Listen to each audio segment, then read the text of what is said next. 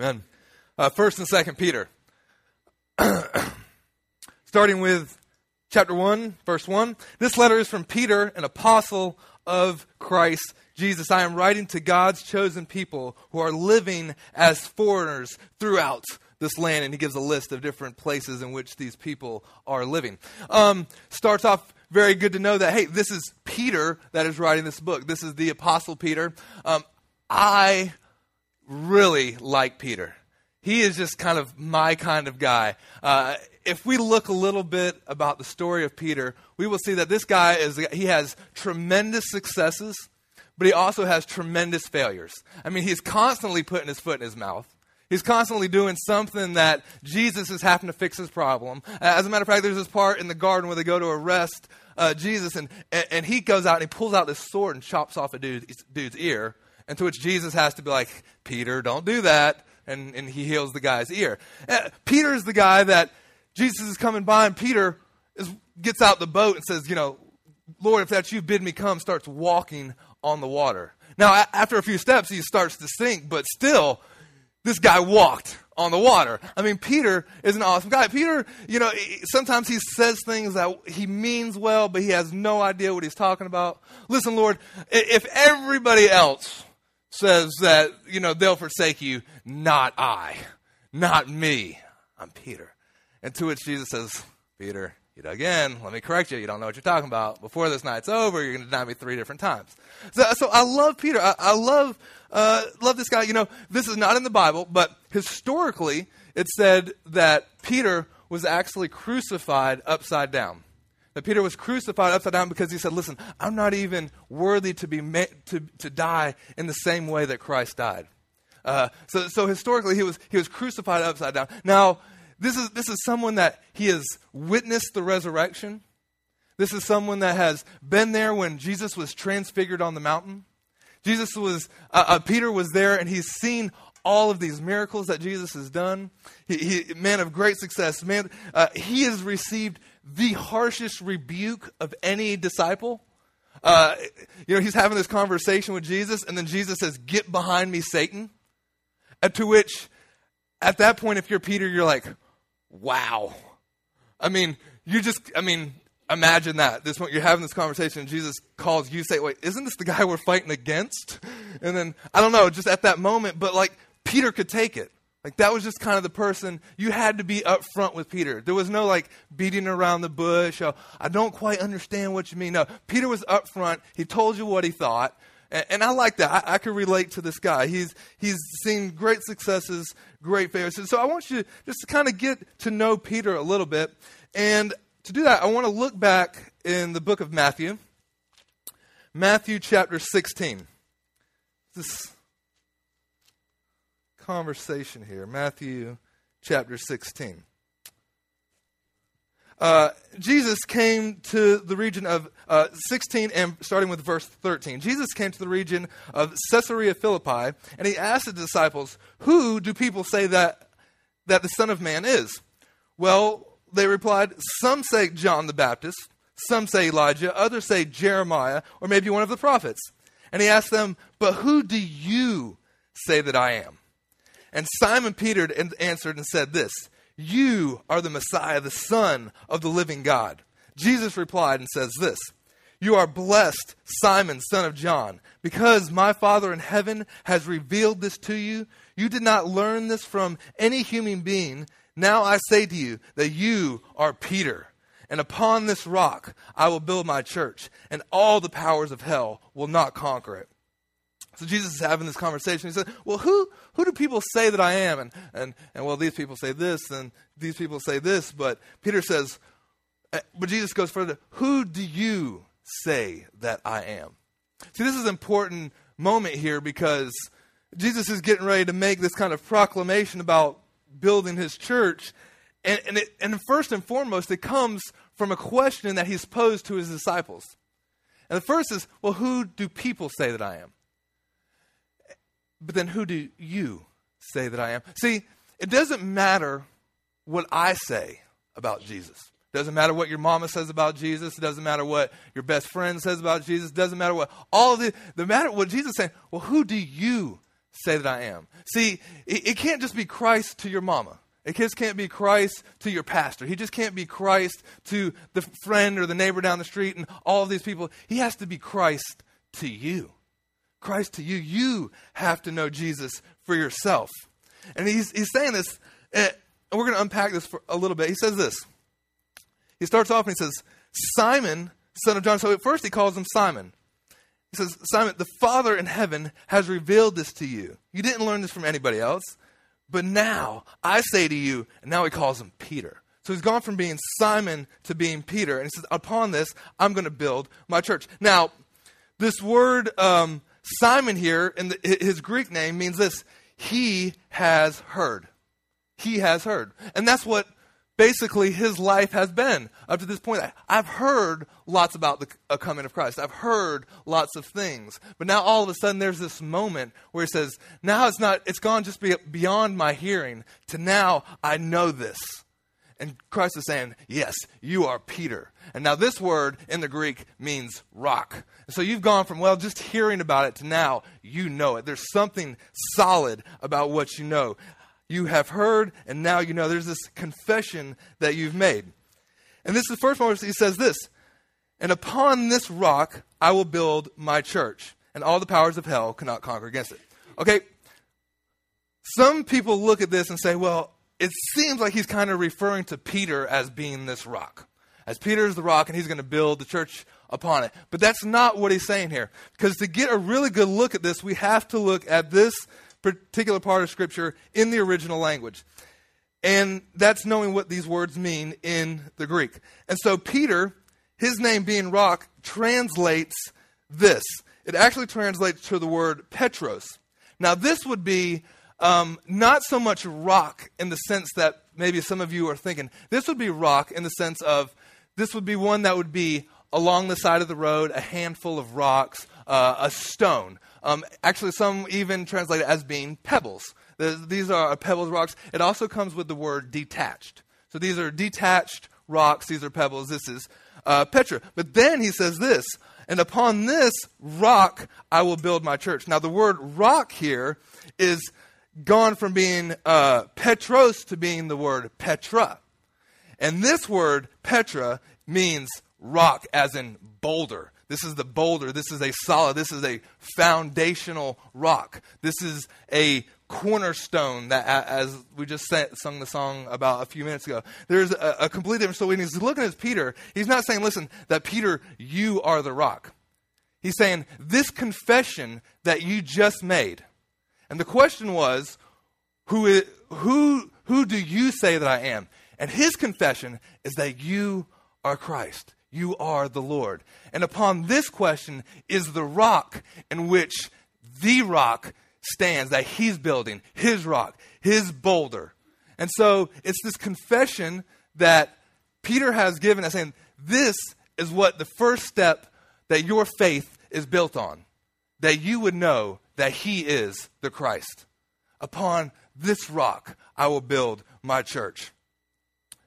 And this word, Petra, this word rock, means connected. It means to be a part of. It's the first step in this building process. And this is important because when we look at the book of 1st and 2nd Peter, he's going to talk a lot about persecution.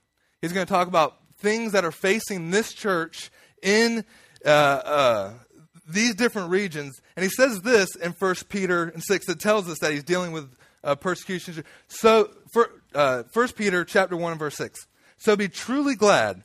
There is wonderful joy ahead, even though you have to endure many trials for a little while. These trials will show that your faith is genuine. It is being tested as fire tests and purifies gold, though your faith is far more precious than mere gold. So he's writing to people that are going through things. They're going through different persecutions. They're going through different trials. And it's important to know that Peter's saying, first and foremost, when it comes to dealing with persecution, you have got to have a solid foundation. And you have got to build your life on the rock. And that rock is Jesus Christ. And first and foremost, you have got to know it's not about what other people say about him. It's about what you say about him. Has he become Christ to you? Because some other people say, well, he's just Elijah. Well, he's just a great prophet. Well, he's just this or he's just that. But who do you say that I am? Is Christ to you? Is Christ to you? So he goes on and he says this in verse 24, people are like grass. Their beauty is like the flower in the fields. The grass withers, the flower fades, but the word of the Lord remains forever. There has to be some foundation to all of these things that we're getting ready to talk about. He goes on, he says this in chapter 2, starting with verse 4. You are coming to Christ, who is the living cornerstone. And so here is Peter giving this confession.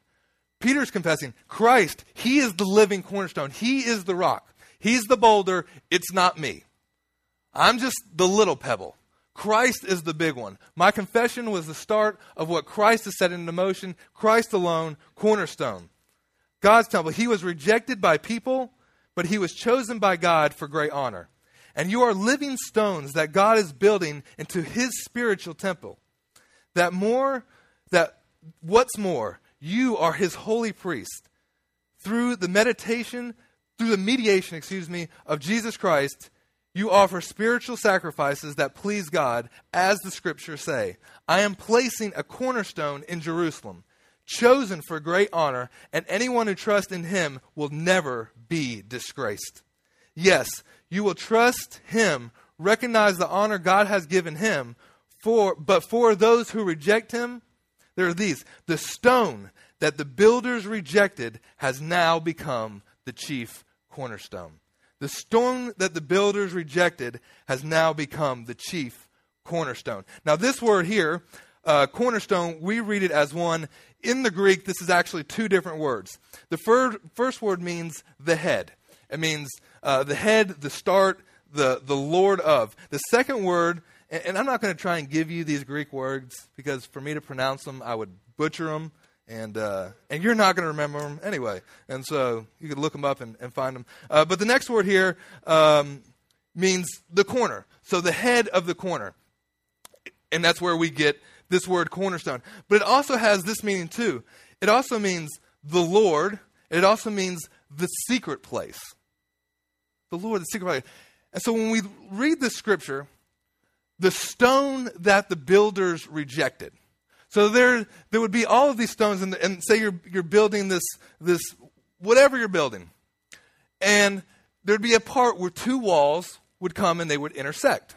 And when these two walls intersect, there would be a stone at the bottom of these two walls, and that's the stone that's going to carry and hold the weight of these two walls coming together. And it would be the head. It would be the chief stone. But here we find about Christ, they're saying, listen, Christ is the stone, but others have rejected him. They reject him and say, well, no, we want other things that we want to hold and place our foundation on. And this is important because the foundation stone is rarely praised. You know, you never walk up to a house or a building and look and say, man, look at that foundation. That foundation's awesome. That concrete was just poured so smooth. I mean, we'd have to dig underneath and look down into the ground to see just everything that's holding up this house. But it's easy to kind of look at the house and say, oh, wow, man, this thing is beauty. It's the architect that went into this, and wow. But it's very easy to overlook the foundation. And Christ is saying, listen, he is this foundation. He is this cornerstone that holds it all together. The piece that matters the most has been rejected by the builders. It's the same thing that we do today. It's so easy to reject Christ because it's so easy to put other things as our foundation.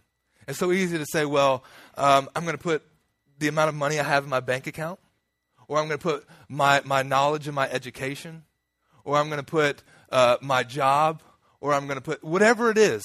It's so easy to say, well, these are the things I fall back on. These are the things I rely upon. And these are good foundations. These are the things that the world teaches. This is how you build a strong life. Is you get smarter and you make more money, or you do these things, or you get stronger, and you're not reliant upon anything else. And Christ is saying, those kinds of foundations, those are sinking sand. And there's another kind of foundation that I have, but these builders have rejected it. It's easy to reject it. Christ alone, cornerstone, just like the song that we sang. Now hold on to that. We're going to get back to that in a second. 1 Peter 2 and verse 11. Dear friends, I warn you, as temporary residents and foreigners, to keep away from worldly desires that wage war against your very soul. In other words, it's very easy to make other things to try to be your foundation. And you need to remember that you are but temporary residents here. Some even translations say you are but aliens in this land. In other words, there is something more beyond this. The flower fades, all of this happens. But if you have this sure foundation in Jesus Christ, that's what really matters. That's what's going to go on forever. And so there's a reminder to these people that are facing persecution that what you're going through is but for a time.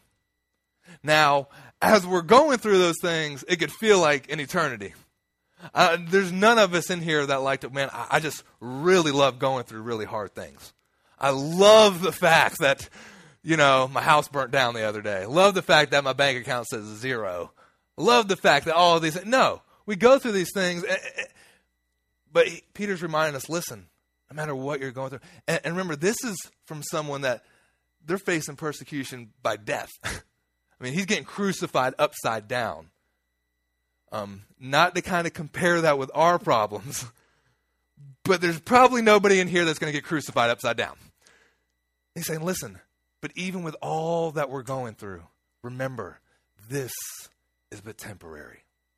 And there's something more. There's something better, no matter how hard it seems like. And then for the rest of the book, he begins to deal with issues on authority. He begins to talk about issues on authority, and we'll see throughout the rest of the book, he talks about things with human authority, dealing with kings, dealing with government, dealing with bosses, wives and husbands, all of these different things. And he talks about how we relate to authority. And in some of these cases, remember, he's talking about authority in which are directly persecuting him and the church by under threat of death. Chapter 4 and verse 1. And so then, since Christ suffered physical pain, you must arm yourselves with the same attitude he had, and be ready to suffer too. Man, that's a hard one to read. I kind of wish that one wasn't in the Bible, to be honest with you, Who likes that one? Hey, what's your favorite verse? Well, man, that's a hard one. Christ suffered, and so we ourselves must have the same attitude that he had, and be ready to suffer too. For if you have, and this is a key one here, and it's not just suffering for the sake of suffering, but listen to this. For if you have suffered physically, he's very, very, he's pointing out that this is a physical suffering. If you have physically suffered for Christ, you have finished with sin. You don't spend the rest of your life chasing after your own desires, but you will be anxious to do the will of God. You have had enough with the past of these evil things that godless people enjoy. Their immorality and lust, their feasting and drunkenness and the wild parties and their worship of idols. He's saying, this is the outcome of experiencing in your physical body persecution for the sake of Christ. He's saying all these other things that you used to distract us, they don't even play a part anymore. Let me put this in kind of modern terms. If you've ever met someone, because we're not very familiar with this here in America. When it comes to the idea of pain and persecution, our idea of persecution is, well, as a Christian, somebody laughed at me, somebody poked fun of me, someone wrote a blog about me, I got skipped over for the promotion because of my faith. These are the types of persecution primarily that we face sometimes. Now you go over to Iraq, Afghanistan, some places in China, and people are walking around and they're missing arms, and their kids have been taken from them, and family members have been murdered for the sake of Christ. Now you talk to these guys, and there's something about their faith that you know that no matter what happens to them from this point out, I mean that every doctor report can come back that you've got cancer, it's stage 4, you've got 2 days to live, you've got all of these things happen. There's something about these people that say, you know what? Christ is in control. And they're not giving up on their faith easily because they have felt persecution and pain in their body, and they have fought for it for the sake of Christ. And they say, listen, it's going to take a whole lot. And as a matter of fact, it's going to take more than you have to offer to move me and my faith in Christ. You know why? Because I have suffered for it. And see, we love things the easy way. And when things come easy, we're just kind of, well, I don't need that anymore. You know, have you ever had those things where, you know, maybe someone's given you something and you're kind of like, well, it was a gift. It's okay that I lost it. No big deal. But then have you ever, you know, wanted something really bad? If, for example, I'm maybe 8 years old, somewhere around there, and back then the Sonic 6 bicycle came out. The Sonic 6 bicycle was the bicycle of all bicycles. I mean, it had the racing stripes on the front. It even had like this gear shifter, like a real car. And I want this bicycle. And it's like $150 or something. And back then, $150 that's a lot of money for a bicycle. That's kind of the norm now. But back then, that was like twice the price of the normal bicycle. So I had to work for this thing. I was mowing grasses. I was doing all these things. I loved this bicycle. Then that thing got stolen. I was so mad. You know. But if somebody would have just given me the bicycle, well, you know. But I was even more mad because it wasn't just the bicycle. It was the fact that I mowed 100 yards for this bicycle. Well, not 100. I think I wasn't that cheap. But, you know, I'd mow your yard for maybe $5-10 back then. Nowadays, no. But it was the fact that I did all this work for this thing and somebody stole it and you got it and you didn't have to work for it. And there's something about our faith when we go through things and when our faith makes it through. You know, there's a gentleman in our church now that years ago, he was in this terrible car accident. And I remember just having this conversation with him, and he was talking about standing in the line, these long lines at the grocery store, and he just said, man, I'm just glad to be in the line because he's been through it. He went through it and thought, I'm going to die through this. And you could talk to Chris, the stage 4 cancer, and man, I'm just glad to have some breath in my lungs today. And there's something about when we face some persecution for the gospel. Back in, I don't know, quite a few years ago, I was in East Timor, and this is shortly after the Civil War there, and maybe a year after. And I go in, and I'm there. I'm with the United Nations. We're under protective guard, so there's guys with guns all over the place. And we're just looking at the civil war that's happened in this place. And there was a lot of fighting against Christians, a lot of persecution. And so we'd go in, and I'm going to go preach to this one village. And this village has been burnt down. I mean, there's pieces of houses left. And so we get to this one house, and there's literally like just a corner of the wall. And that's it. And everything else is burnt down. And so I'm kind of preaching from this burnt down house. And this one corner, and it's funny because everything's open. There's this one corner and there's 2 little windows and there's kids in the windows. And it's kind of like, dude, it's all open here. You don't have to get in the window. But they did anyway. And so there's tons of people and we're preaching the gospel. And primarily the people that are listening at this point are Christians. And they've been through persecution. And I got finished preaching and I just thought to myself, wow, like I shouldn't even be preaching here. Like you guys need to be preaching to me. Like I need what you guys have. Because after that, because over there I actually preached first and then we did some worship and this guy got up there with this guitar and this kind of makeshift drum and it sounded terrible. But the worship was the most powerful worship I've ever experienced in my entire life. This group of people that had been through it. Had faced, I can't even tell you some of the things that some of these people had been through.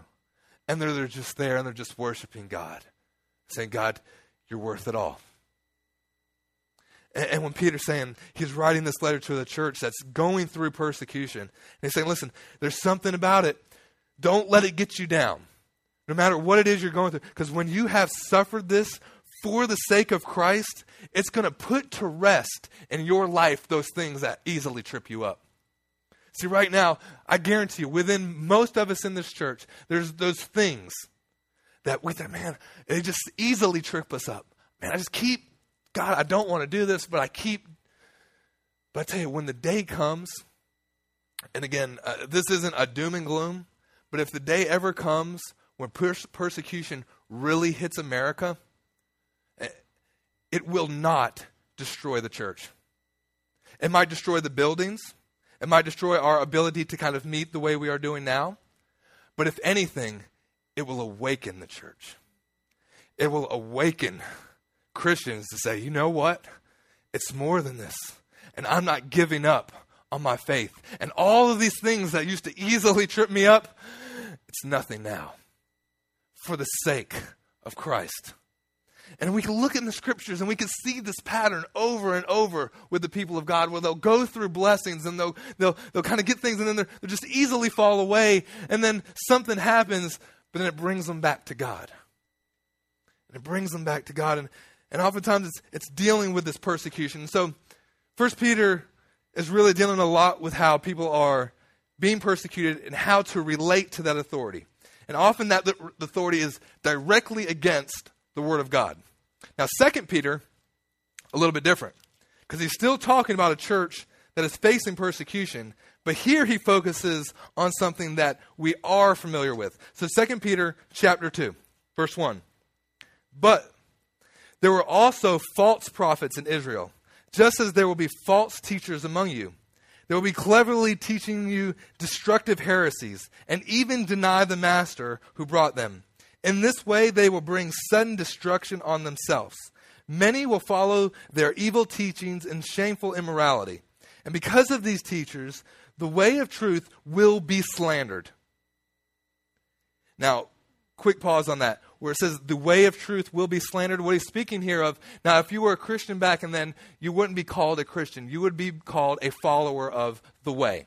That's what people that were following Jesus, and they really got that from where Jesus said, I am the way, the truth, and the life. And so are you, how we would say, well, are you a Christian? People would say, are you a follower of the way? And so when it says, many will follow their evil teachers and shameful immorality, because of these teachers, the way of truth will be slandered. The church will be slandered because of these teachings. In their greed, they will make up clever lies to get a hold of your money.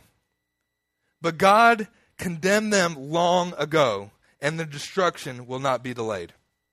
And so here, Peter is dealing with not just the persecution that you're facing from outside sources in different areas, but here he's talking about persecution from within. Those that are your teachers, those that are your pastors and preachers, and those that are supposed to lead you and guide you and show you in the way of Jesus Christ.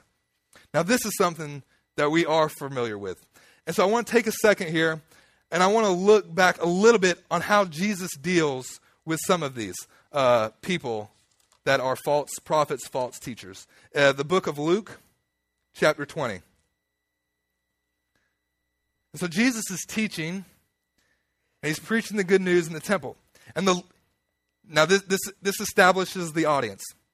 The lead priest, the teachers of the religious law, and the elders. Okay, so this is established. This is what gets ready to take place after this, is this conversation that's primarily Jesus is having with the leaders of the day. It could easily read the leading priests, the teachers, the religious leaders, the elders. These are the pastors, the teachers, the ones that people are listening to. Now they came up to him and they demanded, by what authority are you doing all of these things? Who gave you the right? Jesus says this, well, let me ask you this question first. Did John authority to baptize come from heaven, or was it merely human? Now, they get in a little huddle, and they talk among themselves. And they say, well, if we say it was from heaven, he will ask us, well, why didn't we believe John?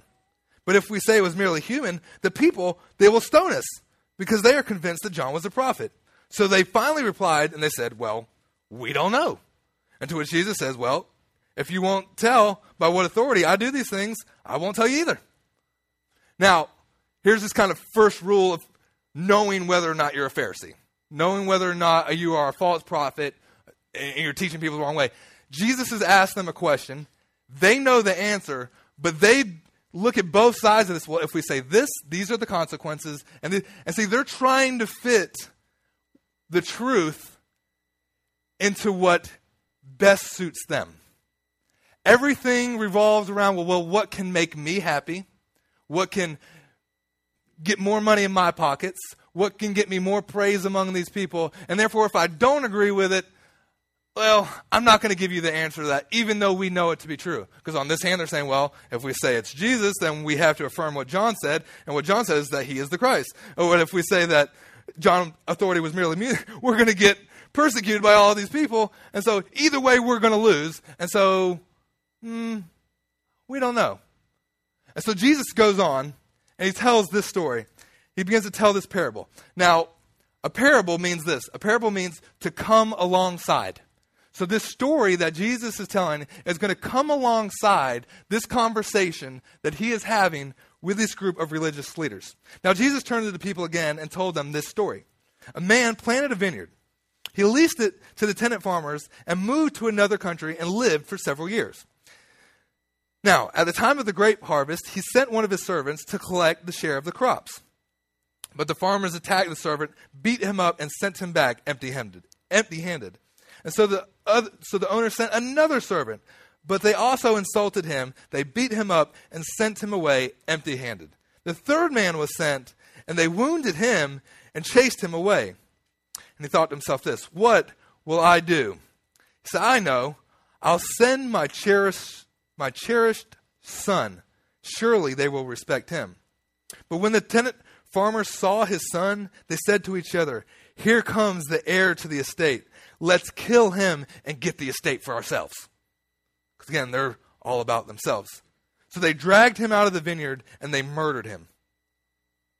Jesus says this, so do you suppose that the owner of the vineyard will do to them? Jesus asked. I'll tell you. He will come and he will kill those farmers and lease the vineyard to others. All right, these are the words of Jesus. He's speaking to religious leaders that are leading his people and people that are coming to know Christ in the wrong way. And what does Jesus say? He's going to kill those farmers. Okay, there's no other interpretation. We can't look back into the Greek and say, oh, well, what Jesus meant to say is he's really going to take them by the hand, and he's going to have a good conversation with them, and he's going to deal with these. No. Let me assure you, this word means Jesus is going to take care of business with these guys. Jesus ain't playing. Because when it comes to teaching and leading people in his way, it ain't no joke. I mean, later on, we'll read in the scripture, says, listen, don't many of you be teachers, because there's a harder judgment. Because you're teaching people and you're leading them down this path. What I'm doing right now, I am going to be responsible to God for. These teaching. And if I'm teaching some crazy, whacked out heresy stuff that these guys were teaching, why? Because their motives were, well, what's in it for us? Jesus is saying, listen, I'm going to take care of these guys. I'm going to kill them, and I'm going to lease their land to someone else. Now, I love the fact that it says that the land is leased. So whether it's a good farmer or a bad farmer, there is this realization that everything in your life is on loan. You are just a steward. Everything.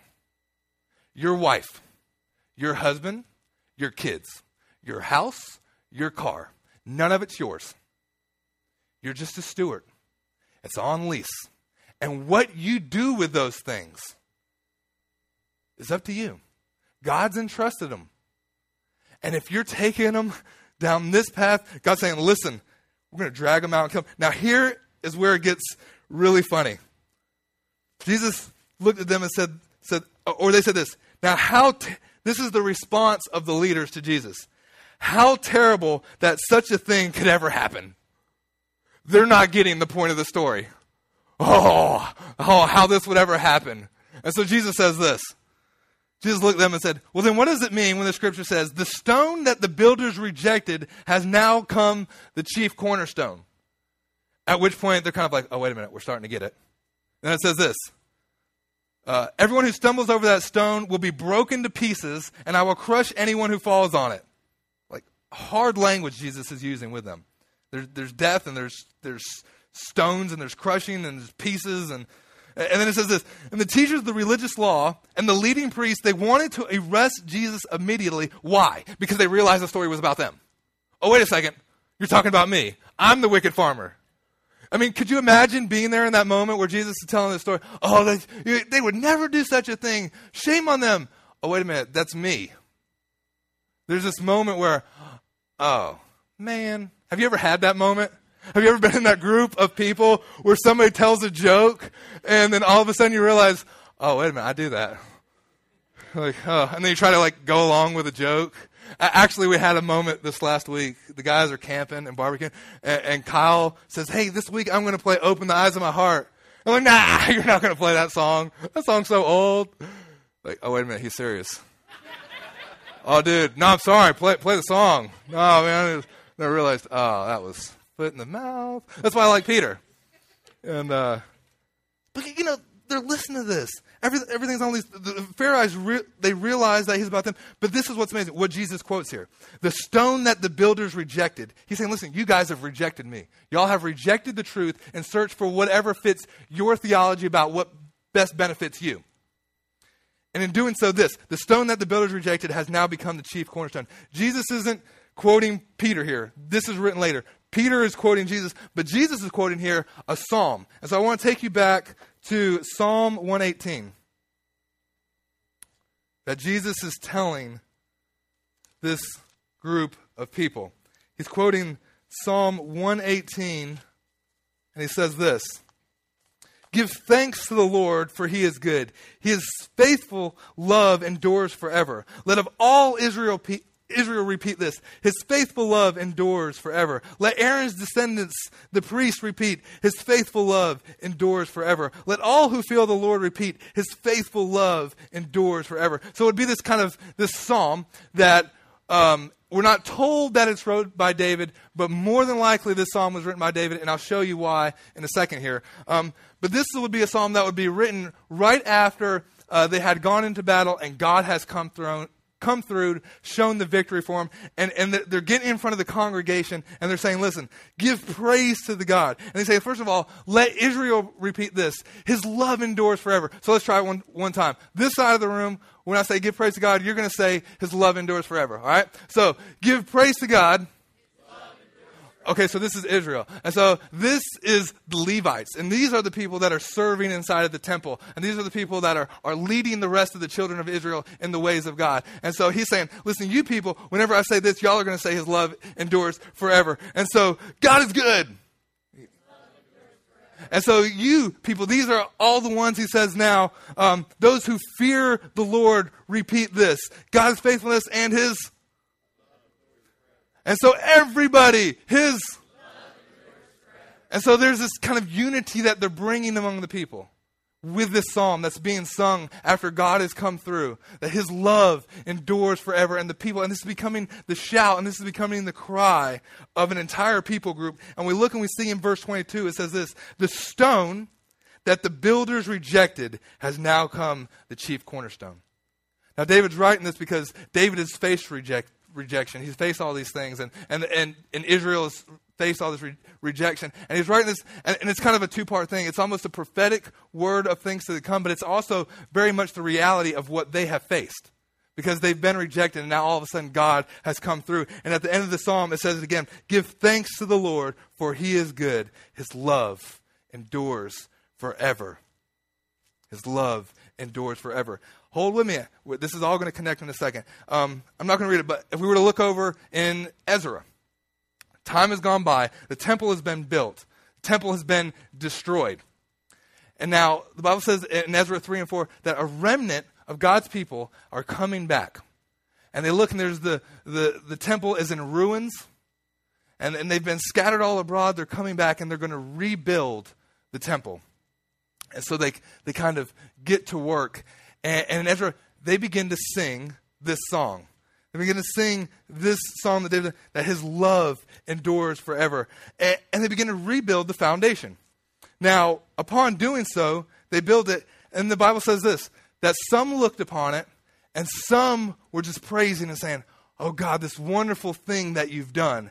But then it said there were those that had seen the temple before, and they were in tears. And so there's this kind of cry of the people that some are just, wow, we've come back from exile. We're doing all these things. The temple is being built. And there's one that are just praising God. And then there's others that are in tears because they remember how the temple used to be. And they're saying, listen, if you're looking at this foundation, this little bit that y'all build, y'all should have seen what Solomon did. Y'all should have seen the temple before. And see, they're kind of stuck there, and the appearance of what they're seeing now isn't what they expected. So while they should be praising, they're crying because it looks like rubbish. Because it looks like rubbish. Quick story. There was an experiment that went on in Washington, D.C., and this man, Josh Bell, if you don't know who Josh Bell is, he is one of the world's greatest violin players. And he goes into D.C. train station. He is playing a Stradivarius violin, and the violin that he's playing is worth $4 million. One of the best musicians in the world. The night before playing in this train station, he had just played a concert in which the cheapest seat you could buy was $100 a seat, and the entire thing was sold out. So he goes into this train station. He plays for 45 minutes. Over 1,100 people pass through that train station. 32 people, let me get the number right. 7 people stopped. 1,100 people passed by, and only one knew who he was. After 45 minutes, he had made $32. And 20 of those $32 came from the one person who knew who he was. And the experiment was just to show how the context. On one night, he's on stage, and he's sold out, and there's people have spent thousands and thousands of dollars. And the other stage is, well, it's a train station, and people are busy, and only 7 people stopped. And here's what's famous about this is you look, and it's on YouTube, and you can look at, and then you can begin to read some of the comments below. And some people have put these comments of, well, he was playing during rush hour. People have to get to work. What do you expect? Of course only 7 people stopped. And to which you want to reply, that's the point of the experiment. Of course, everybody's busy. Life is busy. But if you are so busy that you can't stop to hear one of the world's greatest musicians playing one of the most expensive instruments, and the music that he was playing was some of the hardest music to play. If you're so busy that you can't pause for a moment, you are missing all of the beauty that is around you. How often do we just look at the shambles and we look at the ruins and we're just so busy that we miss what God is doing. The stone that the builders rejected has now become the chief cornerstone. Because you know why? Because it didn't look exactly like everyone thought it would look. People were expecting Jesus to come in a certain way. And you know what? He came as a baby in a manger. And he came from a family that, well, we didn't expect this from this family. And he came from this town. Well, we didn't expect people to come from this town. And all of the things, the context in which Christ works are often the farthest context in which we want to see him. And sometimes we think that only Christ is here at church or in different contexts. And Christ is saying, I'm in the subway station and I'm doing these beautiful things. And if you don't slow down, you're going to miss it. As a matter of fact, are there any kind of stones in your life that you've rejected because, well, you're looking in the wrong place? The world teaches us to rely on other things. And Christ is saying, him alone, cornerstone. beauty rises in unexpected place. David is saying in the psalm, listen, in the midst of this battle, God, your love endures forever. The people are coming back from exile and they're saying, listen, even though this foundation looks like it's in ruins, Lord God, your love endures forever. Jesus goes to the cross, and even for the outside, it looks like he's a complete failure. But yet, there is beautiful, beautiful resurrection and success in the cross. And that's why he can say the joy that was set before me. This Petra, this stone. And Peter is saying, listen, church, when you go through dark times, when you go through hard circumstances, we all will, you've got to have a rock. Because whether you realize it or not, you are building your life on something. And all these other rocks, all these other things that the world teaches us, it's vapor. And Ecclesiastes says, listen, it's here today and it's gone tomorrow, and it's vapor. But there's one. There's a cornerstone.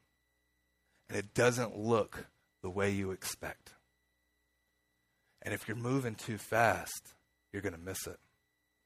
And the word I have for y'all this morning is that I know without a shadow of a doubt that there's some beauty in each one of your lives that you're missing. There's some violin players that you're walking right by. There's some beauty in this world that's right in front of your face. And Jesus is saying, just slow down long enough to see it. Because no matter what you're going through, no matter if you're feeling pain in your body right now, no matter if your marriage is on the breaks, no matter what you're going through, there's a rock. It's Jesus Christ. And he's going to get you through the tough times. He's going to get you through. He's going to get you through. He's going to get you through. So who do you say that I am? Who do you say that I am? I know who your pastor says I am. I know who your family says I am. I know who your neighbors say that I am. But who do you say that I am? Who do you say that I am? Let's pray.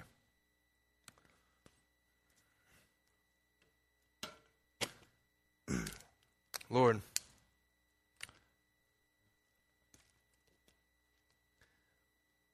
this morning we just want to repent. Lord God, for if in any way we've tried to build on a different foundation, if in any way we've rejected your gospel for the cheapness of the world, Lord God, we just want to repent this morning.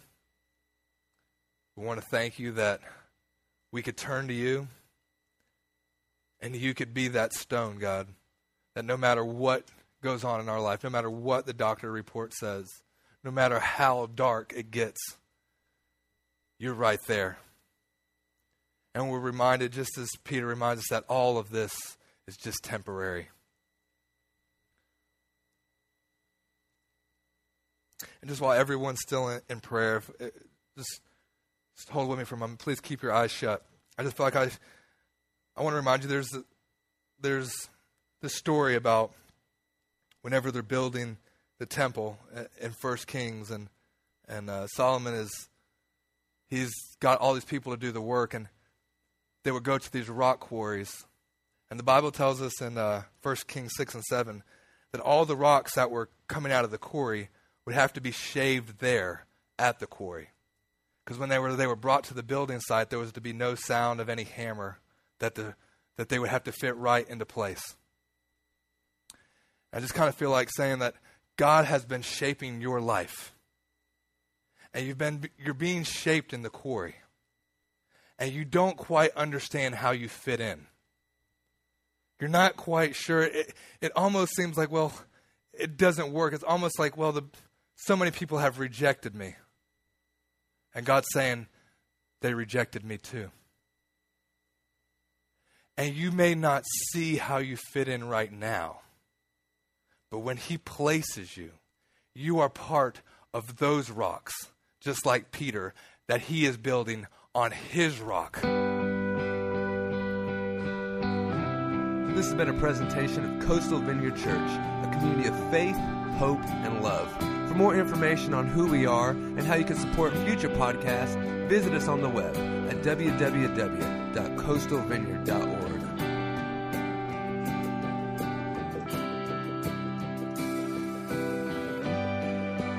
All who are weak, all who are weary, come to the rock, come to the fountain. All who have sailed on rivers of heartache, come to the sea, come on, be set